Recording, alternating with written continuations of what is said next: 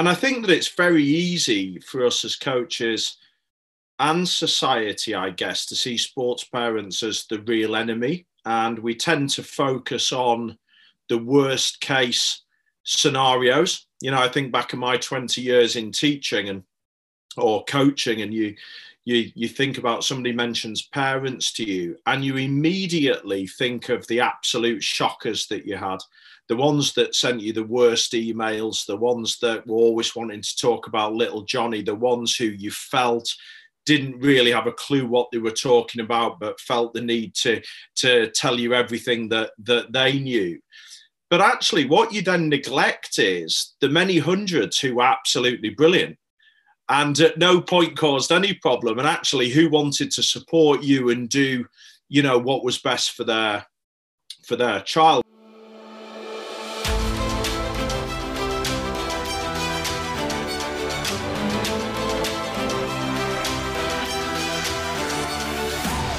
Welcome to the Coaches Club podcast, powered by Transform Sport, where we believe great coaches transform lives, athletes deserve great coaches, and coaches deserve great training. I'm your host, Luke Gromer, and every week we're bringing you conversations with coaches and leaders in sport that will help you grow as an effective teacher and transformational leader so that you and your team can reach your potential. Coaches, I'm excited to welcome Gordon MacLelland to the Coaches Club podcast. Gordon is the founder and CEO of Working with Parents in Sport, which he founded after 20 years as a teacher and coach to all age levels, from 7-year-olds to adults. He's the author of 3 books. 2 Hats, a book for parent coaches who are coaching or thinking of coaching their own children. Great Sports Parenting, a pocket guide for parents of children in sport. And Engage, a coach's guide to building positive relationships with parents. He is a parent of 2 children, and the early sporting experiences of his own children prompted him to set up the company as well as to write the 3 books I just mentioned. Gordon works with organizations, coaches, and parents to improve the sporting experience for athletes at all levels. Today, we talk about the coach-parent relationship and how it can be improved. 2 quick things before we hop in. First, if you'd like to get a free PDF of the notes from this episode, go to transformsport.org/podnotes or click the link in the show details to get a free copy of the notes from today's episode. And second, in July, I'm launching the Coaches Club course and community. Too many coaches feel frustrated, isolated, and unsupported in their coaching. The Coaches Club course and community is an 8-week online cohort course that will help you grow as an effective teacher and transformational leader surrounded by other like-minded coaches from across sports. The course consists of 8 weekly masterclasses covering specific coaching topics, 4 one-on-one calls with me, and a lot more. Spots are filling up and only a few are left. The cohort will begin the week of July 15th, so claim your spot before they're gone. To learn more about the Coaches Club, go to transformsport.org/coachesclub or click the link in the show details, or just send me an email with questions. You can email me at luke@transformsport.org. And if you'd like to reserve your spot in the cohort, go to transformsport.org/free call or click the link in the show details to schedule a call to talk with me or send me an email to set something up. Now to my conversation with Gordon MacLelland of Working with Parents in Sports. Enjoy the episode. All right, coaches, really excited to welcome Gordon MacLelland to the Coaches Club podcast today. Gordon, let's start here. You founded and are the CEO of Working with Parents in Sports. And so let's just start and talk about the most common issues that surface in the coach-parent relationship and maybe some practical things that coaches can do to prevent or resolve those issues. Yeah, I think we've got to sort of unpeel, the whole thing, this whole relationship between coaches and sports parents. I think over the years, in lots of cases, I think it's gradually got worse, that relationship, as sports maybe become a little bit more professionalized, I guess, or has been driven more towards those younger ages than it maybe was in the past.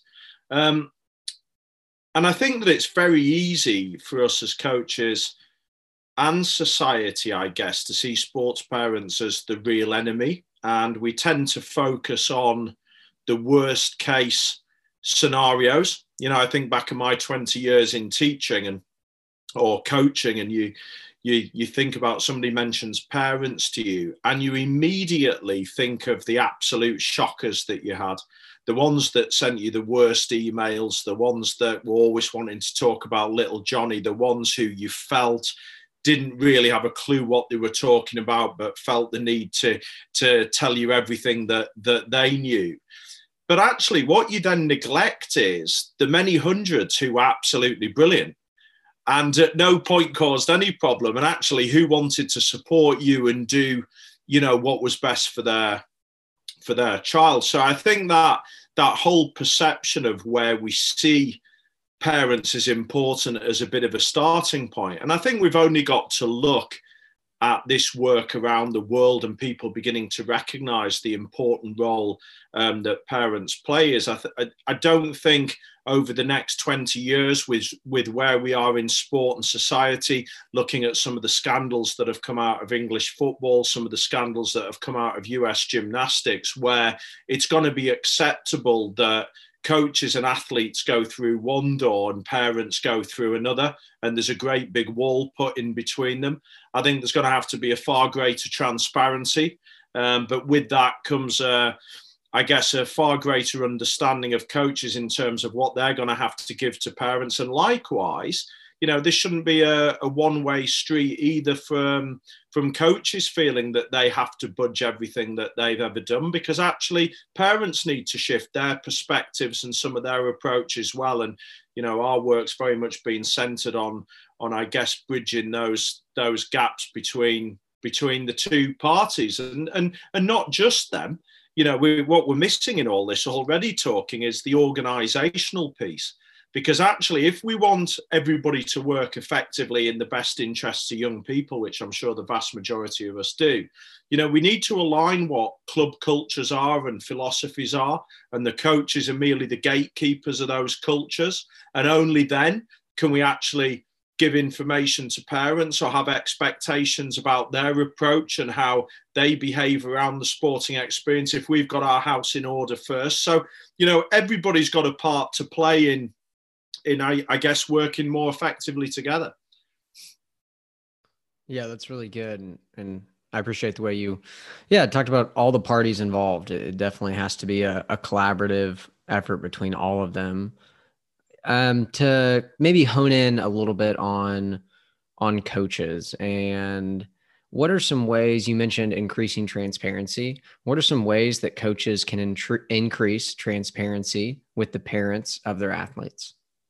Yeah, look, I think there's some very quick wins. I mean, we've got to really think about how we're communicating. The world is based around communication.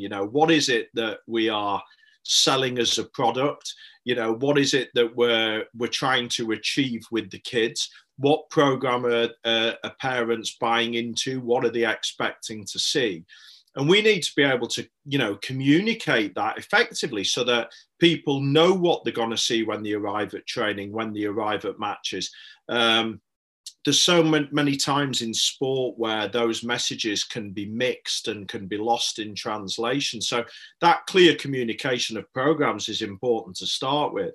But then just the things like, running your annual parents meeting, actually getting them in. But look, the skill here is people have talked about parents meetings for years.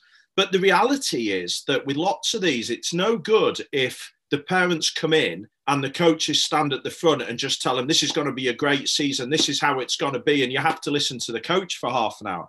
It's got to be far more thought out than that in terms of, how are we working together here, giving parents a voice in that process as well. So you've got that collaboration going on. The parents meeting's a good one. I think we're good at the beginning of your parents meeting. I think people run them. I mean, how effective they are, I'm not sure. It's a bit like the code of conduct for me. I totally value the fact we need codes of conduct.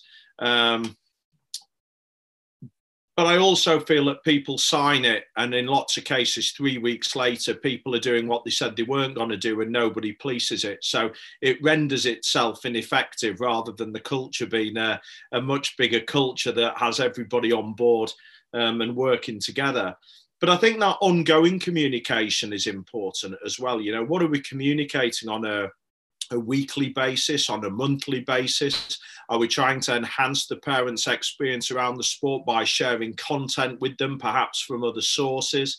Obviously, we've got to be very clear with our logistics and our timings, and, you know, being aware that parents struggle with managing schedules and calendars. You know, can we be understanding of the commitments that parents have got? So keeping those last minute changes to a minimum. And then the medium, I guess, of how we communicate. You know, when is it right to use Twitter and Facebook? When is it right to run through apps where we're communicating just with our group, WhatsApp groups?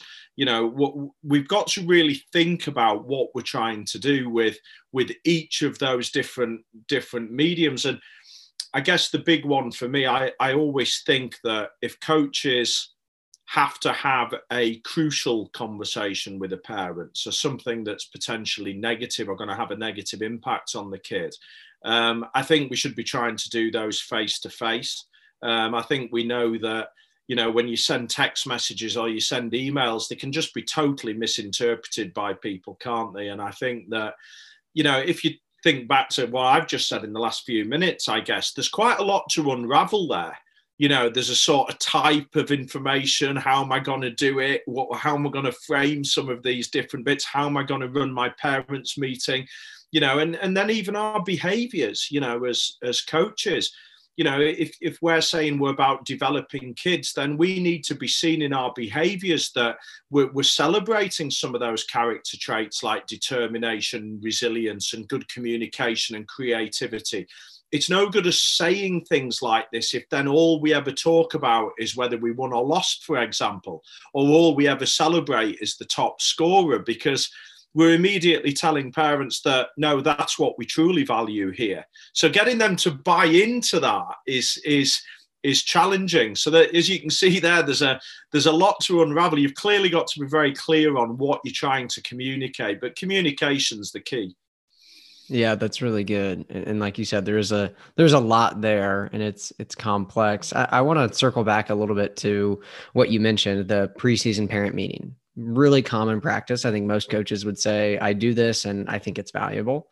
But if you were running one, how would you craft it to, like you said, be more intentional with it so that parents feel like they are a part of the process from the moment you have that preseason meeting? Yeah, look, it's not easy for coaches. I mean, look, I have the benefit of 20 years of being stood in front of people in the classroom and in coaching environments. And now with this role, you know, I'm speaking to thousands of parents and coaches in different sports all over the world. So, you know, I get that maybe I find it easier to stand up in front and facilitate some of these things. Not straightforward, but I think some of the things we've got to think about is that, yes, we want to articulate some of our philosophies, what we're hoping to achieve as the coach and the team and the group. But I think within that, we need to be asking the parents, what are they hoping for, you know, during the course of the season? You know, can we get any information from the parents about their children, for example, as part of that? You know, we give out Trivial Pursuit cards, the board game, which has 6 questions on. Parents fill in the back, the questions that are personal about their kid. Coach has 10, 20 cards. They immediately know which soccer teams X supports, what they like doing away from the sport, some of their favourite food, just things that build up that kind of rapport where parents feel that they've handed over their most precious belonging in their kids to the coaches. And the coaches care and want to get to know their kid a little bit more than just their child, the sports person. I think there's some bits around it's really good if we can get to know names of parents as well, and we don't just see them as somebody's mom or somebody's dad. I think that's really important. And look, in our workshops, you know, we play games. You know, we play higher and lower with big playing cards on Play Your Cards Right, get all the parents shouting, being competitive, having a go. And we use that, for example, to show parents that there's going to be plenty of ups and downs during the course of the season. And it's such a simple thing, but the parents don't feel they're being talked at. They've had a chance to have a bit of a game. They've had a chance to give some information about the kid. They've had a chance to share some of their feelings. We've talked about how we can bring all that together and working as a team in terms of, I'm trying to do my coach role. Could you do these bits around the experience? And let's, work together and communicate to make sure that, with these boundaries are set and we all understand, what they may look like. So I think it's just that giving the voice, making it interactive, not setting the room up like you're back at school. Parents really hate going back to school, and that idea that they sit on chairs facing the front and the person stands at the front and delivers. If we can make it that little bit less formal, I just think, welcomes people in, and it's a little bit more open. And going back to what we said about parent schedules as well, we should be hosting these meetings not at an extra time. We should be doing those when the kids are training.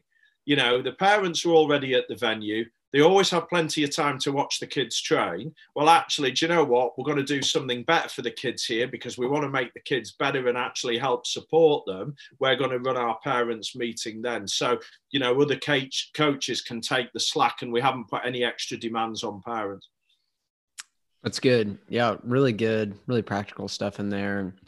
I like what you mentioned about just get some information about the kids that has nothing to do with the sport. Really shows parents that, you're interested in them as a person, not just, a piece in a game that you're playing as the coach. You mentioned as you were talking, trying to align parents and coaches and everybody around their roles. Will you talk more about how to do that, and what are the healthy roles that parents play and coaches should play? How can coaches define those roles for parents and get them to buy into it?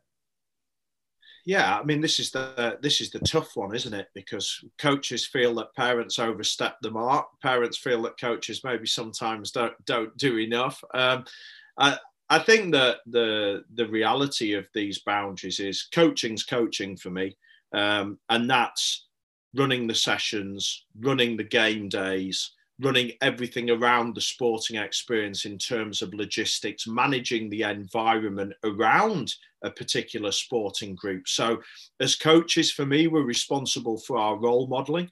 We're responsible for how we approach, game day, for example, and what we're yelling from the sideline, because let's be clear on this as well. If we're asking parents, for example, not to shout multiple instructions at kids, which we know isn't great because actually we need them to make their own decisions, I don't think coaches can then be stood right in front of them doing exactly the same thing. So I think there's a very clear thing about what the coaching role is, but what it needs to look like in an ideal world in terms of building that environment around the sessions that we deliver. And obviously we've got a role in logistics and making sure everybody knows what's going on and where they need to be.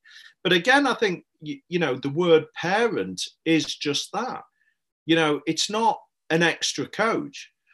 Children have a very different perspective of the sporting experience than the adults do. The adults see it as what they watch on the TV. They bring in the behaviours that they see of what we see from the world's superstars. And yet that could not be any further from the truth of what a young person's sporting experience needs to look like.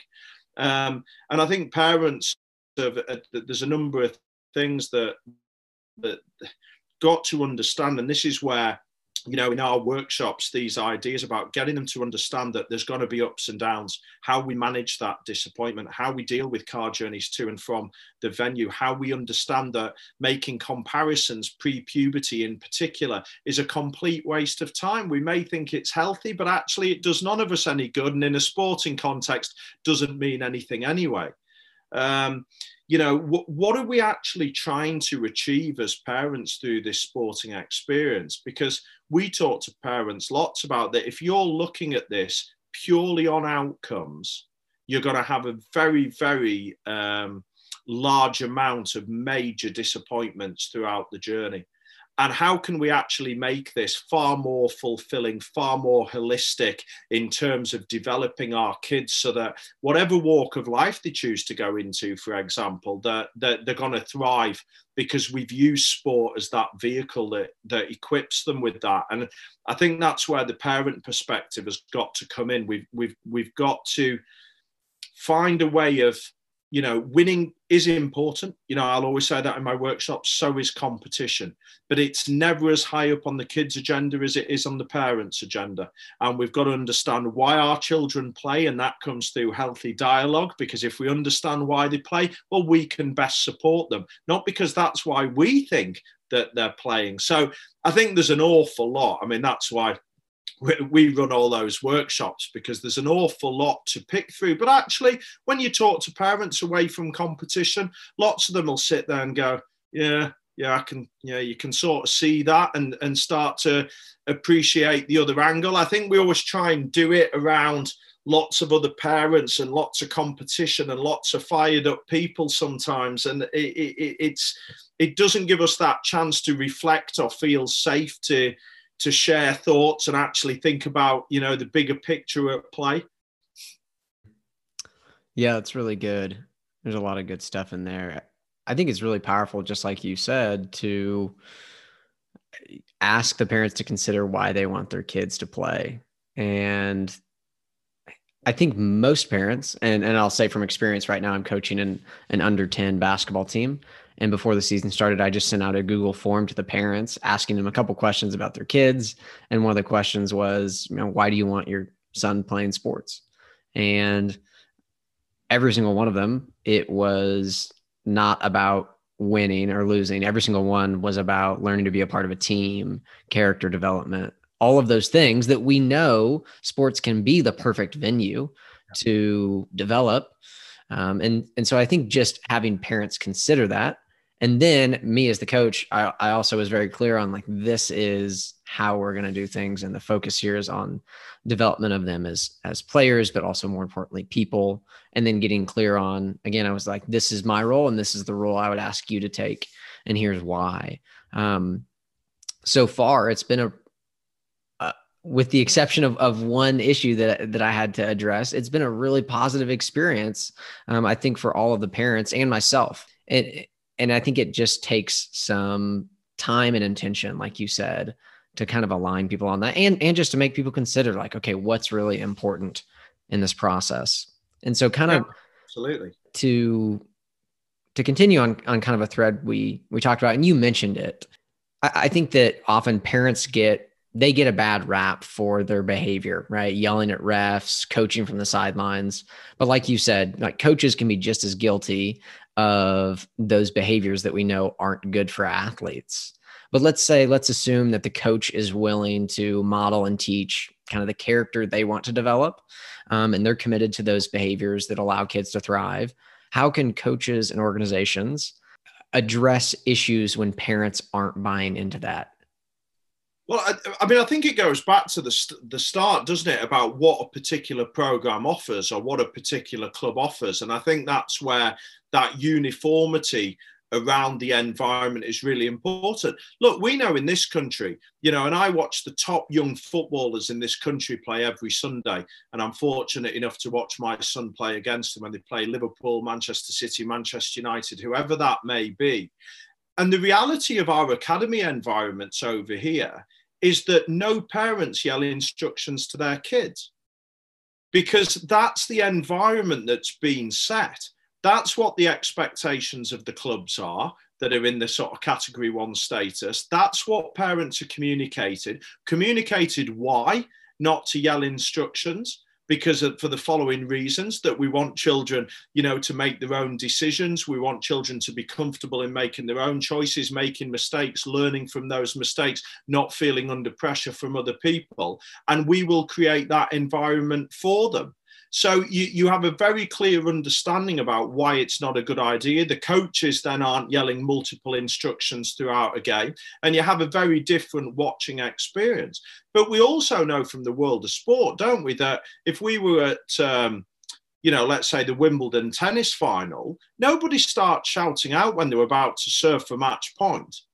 Nobody stood at the US Masters over that final put to win the tournament, and people are shouting from the galleries. I know it gets a bit scary on Ryder Cup day, but that's a bit different. But generally, as a rule, that's because people have got used to what that environment looks like and what that environment entails. So if anybody joins that environment, it's like, oh, this is what we do here.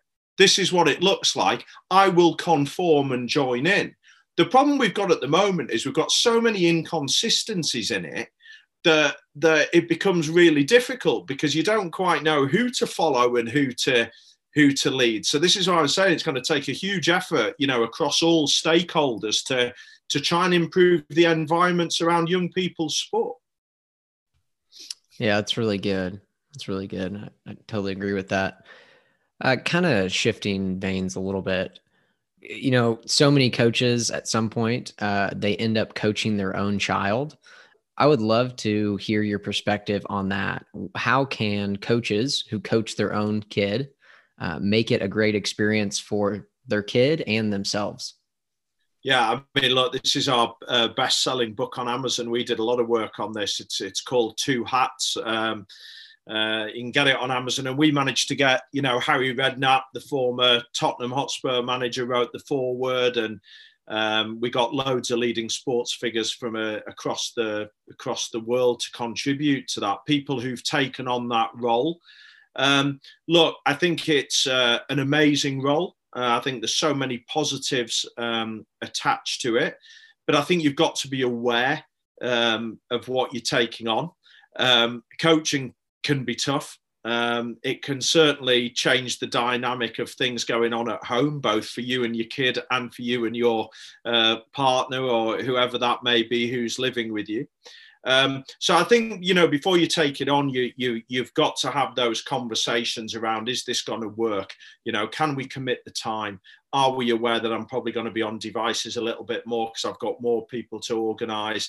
Am I going to, I'm going to be away more at the weekends because I've got to take my team and all those things. I think it's really important to have those chats, including having a chat with our kids first. I think we have to have that dialogue with them to say, how do you feel about me coaching you? And actually, most young kids think it's really cool that mum or dad are going to go and do it. But actually, as they get a little bit older, they may not quite share the same enthusiasm. So I think, again, that goes back to that sort of regular dialogue. I think you've then got to have a chat with other siblings who are maybe at home. Just to check they're happy, because you may have other kids involved in other sports or other programs. And I think you've got to see how they feel. And I think once you've done a bit around that, you can look at the role itself. And then it's all about those boundaries. When does the parent hat go on? When does the coaching hat go on? But you need to paint the picture for your kid. What does it look like when mum or dad have the coaching hat on? What are you expecting to see from them? Because some of the things you'll expect to see from them may be very different from the expectations you have at home. But also those children who often have to arrive first, leave last at those venues while mum or dad do the coaching, can often either be left a little bit more than they should be, but also lots of parent coaches say they really struggle with not showing favoritism towards their own kids. And as a result of that, they end up being overly critical and negative the other way, which rather defeats the reason that they got into it in the first place. So I think there's lots of dialogue that we need to have around boundaries about this is what it's going to look like when I'm coach. But actually, do you know what?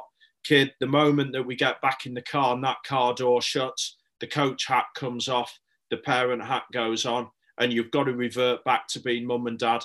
I think the negative aspects of this is when it just carries over from the field and continues for the whole week at home, and everything's linked to the sporting experience. So I think that's certainly the biggest finding that we found about the handling of those boundaries, and being aware, I guess, of the positive discrimination bit where we overly discriminate on our own kid and are particularly harsh on them and maybe lose sight of why we did it in the first place is a big challenge.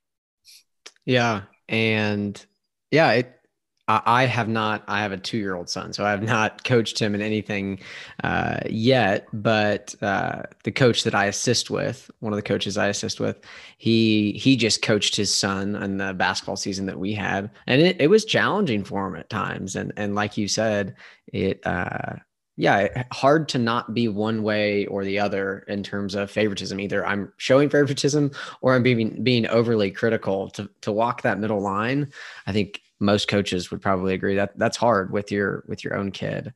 I mean, co-coaches are good there, Luke, and that's one of the things we suggest in the book. If you've got somebody helping you with the coaching, you can maybe say to them, can you just look at my kid in a totally different light to what I'm doing? So they can drop in the praise and the feedback. They can do those bits, which isn't quite as obvious to the rest of the group, because coaches don't want to be seen to be being, favouritists towards their own kids, because they then run the risk of upsetting the rest of the parents that are watching as well. So it's a very difficult line to tread. It's a brilliant role, but you've got to be aware of some of the complexities of it.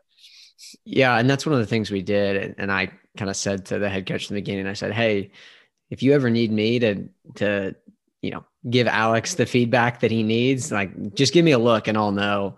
And that way you guys can kind of, maintain a healthier relationship, because that, their relationship doesn't stop when practice ends, and it doesn't stop when the season ends, right? They're still together all the time. So another thing I'd love to pick your brain on, and you mentioned it in that last section, was the car ride home. And so it gets talked about quite often. And this is not just for coaches who are coaching their kid, but just for parents in general.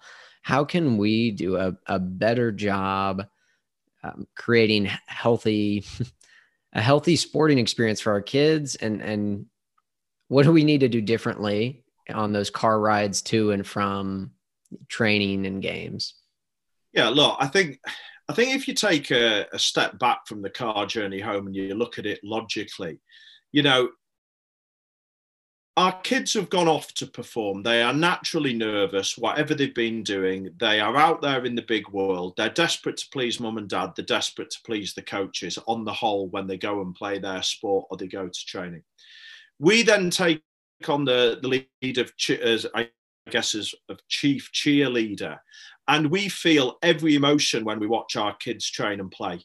So we enjoy it when it's going well. We feel sick when it's not going so well for them, or we see them sad and disappointed. We live every moment with them, which is emotionally draining as they're going through the experience. So we get to the end of training or the end of matches, and our children are desperate to get out of the big world and go back to being children. They're desperate for us to be mum and dad. We're tired and emotional. They're tired and emotional, and we end up thinking that this is a really good time to have a debrief and have a productive conversation. And that in itself, can cause a problem before we even get to the car. We've done lots of work and dialogue on this and tried a number of different things. I think after a game, we have got to try and find a way of greeting our kids with something consistent and something that's positive, whether it's been the best game in the world or whether it's been the worst, because I think that initial contact tells them that, okay, it's back to being, mum and dad, and we're going to have the dialogue from there. I think in an ideal world in the car journey home, it'd be amazing if our kids led the conversation. Now, the problem you've got there is some kids would never speak, which is fine as well. But we don't like that as parents, because the car time can be a really quality time for us to catch up with our kids. So I think if we're going to ask questions to them after their sport, we need to ask them questions that allow them to reflect on the experience. With teenage kids in particular, or older children, if we ask them questions that are really closed and they can get away with giving us a yes or no, or in a lot of cases just a grunt, then children are going to take that. So, as parents, we need to be asking them things, what was the best bit for you today? Who was your best teammate? What did you find the most challenging? What might you do differently next week? What was the highlight of the day for you? Questions that get them to share with us how they are feeling, because ultimately it's their sporting journey. And it's not for us to enforce all of our views and opinions onto them. So actually being able to listen to that and steer dialogue from there is really important. But the other thing that I think we've got to get really comfortable with is there's nothing wrong with silence.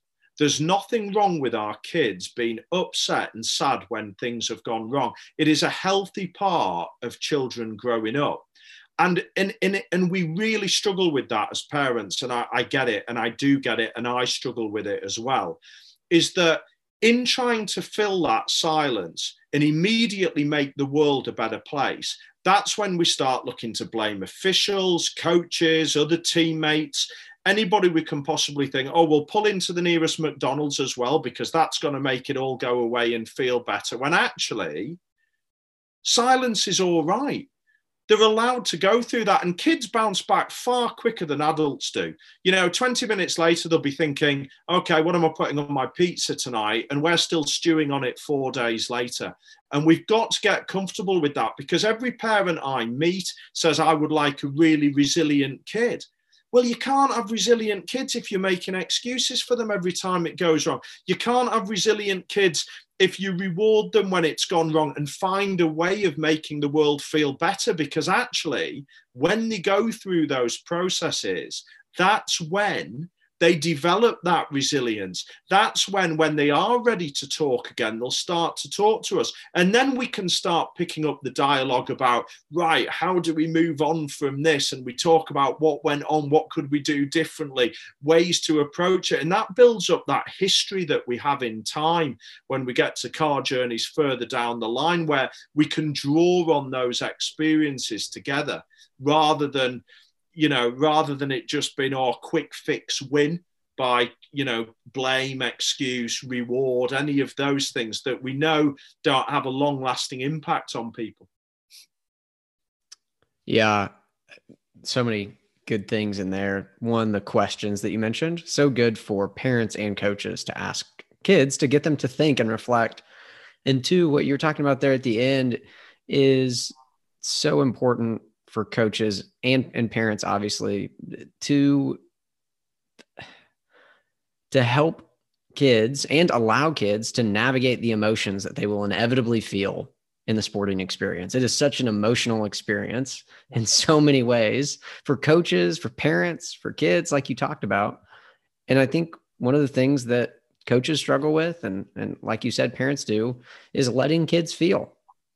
You've got to let them feel what they're feeling. You got to validate their feelings, because they're often legitimate, totally legitimate. Yeah. And when we don't, I was actually just listening to a Brene Brown podcast, and it was all talking just about emotion and healthy emotional development. We stunt their emotional intelligence and their emotional growth when we just try to fix it for them. When we say, oh, it's really hard, you're sad, let's go, like you said, let's go to McDonald's, let's make it feel better, or let's blame others. We don't actually allow them to, feel the realities of life, and from there, learn how to feel something that's really hard and still move forward from it. I think that's so powerful, so critical. I've got a few rapid fire questions for you before we hop off. And I would love for you to just kind of answer the first things that come to your mind, mainly from your coaching experience. So, I mean, you said you spent 20 plus years coaching and teaching. So I got a handful of them. Just tell me the first things that come to your mind. Here's the first one.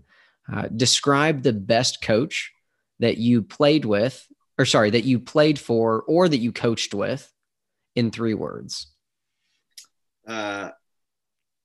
Passionate, enthusiastic, caring. It's really good. The next one, the most fun part of coaching is seeing children do something that a few months earlier they were incapable of doing. I love it. I wish I would have known blank before my first coaching experience. I wish I would have known that it wasn't all about me, and that I didn't need to be as much of a dictator as I was when I first started coaching. That's powerful. I know I'm successful as a coach when blank. When children are still involved in sport into their adult years and talk fondly about that time that they were part of the sessions that I ran. That's awesome. Such a focus on the long term. Last one, and this might get a little bit longer, but first things that come to your mind. What do you think are the top 3 things that every coach in every sport at every level, they need to be educated on these things?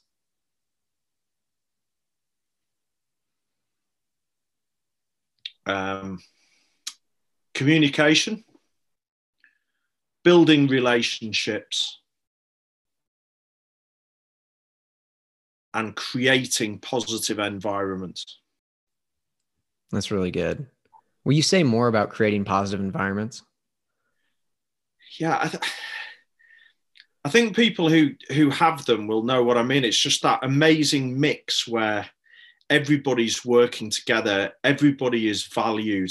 The conversations are really good. They don't always have to be positive. Sometimes they can be really challenging, but people are able to respect each other's views, respect how they work together, work towards a common goal, buy into the process. But also on a far wider level than just the sport itself, that actually people feel connected to an environment and want to be part of it. And it's I guess it's one of those things that's really hard to explain in words. I think it's more of a feeling thing when you're involved in them, or you know that you're witnessing them.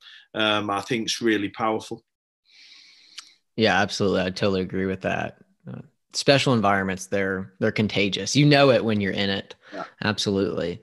And I would totally agree. The more coaches can put effort and thought and intention into creating that kind of environment, the better it will be. And I think, like you said, the more often we'll have players that are still involved in sport into their adult years, and they tell us later on how much they enjoyed being coached by us because of that special environment that hopefully we're creating.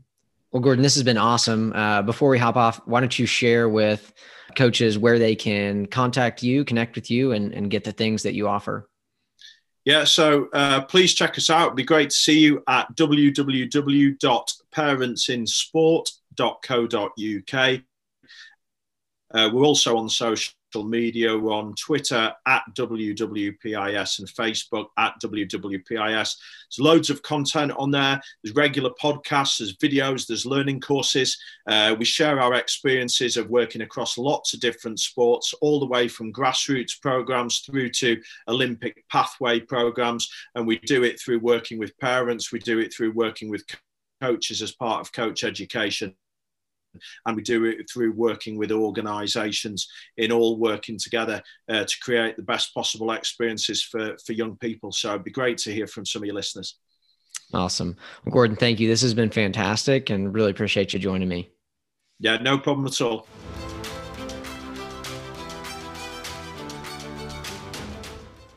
Coaches, thanks for listening to this episode, and thanks again to Gordon for coming on to the podcast. If you'd like to get a free copy of the notes from today's conversation, go to transformsport.org/podnotes or click the link in the show details. If you'd like to learn more about the upcoming Coaches Club cohort, you can click the link in the show details, or if you want to schedule a call to reserve your spot, you can also click that link in the show details.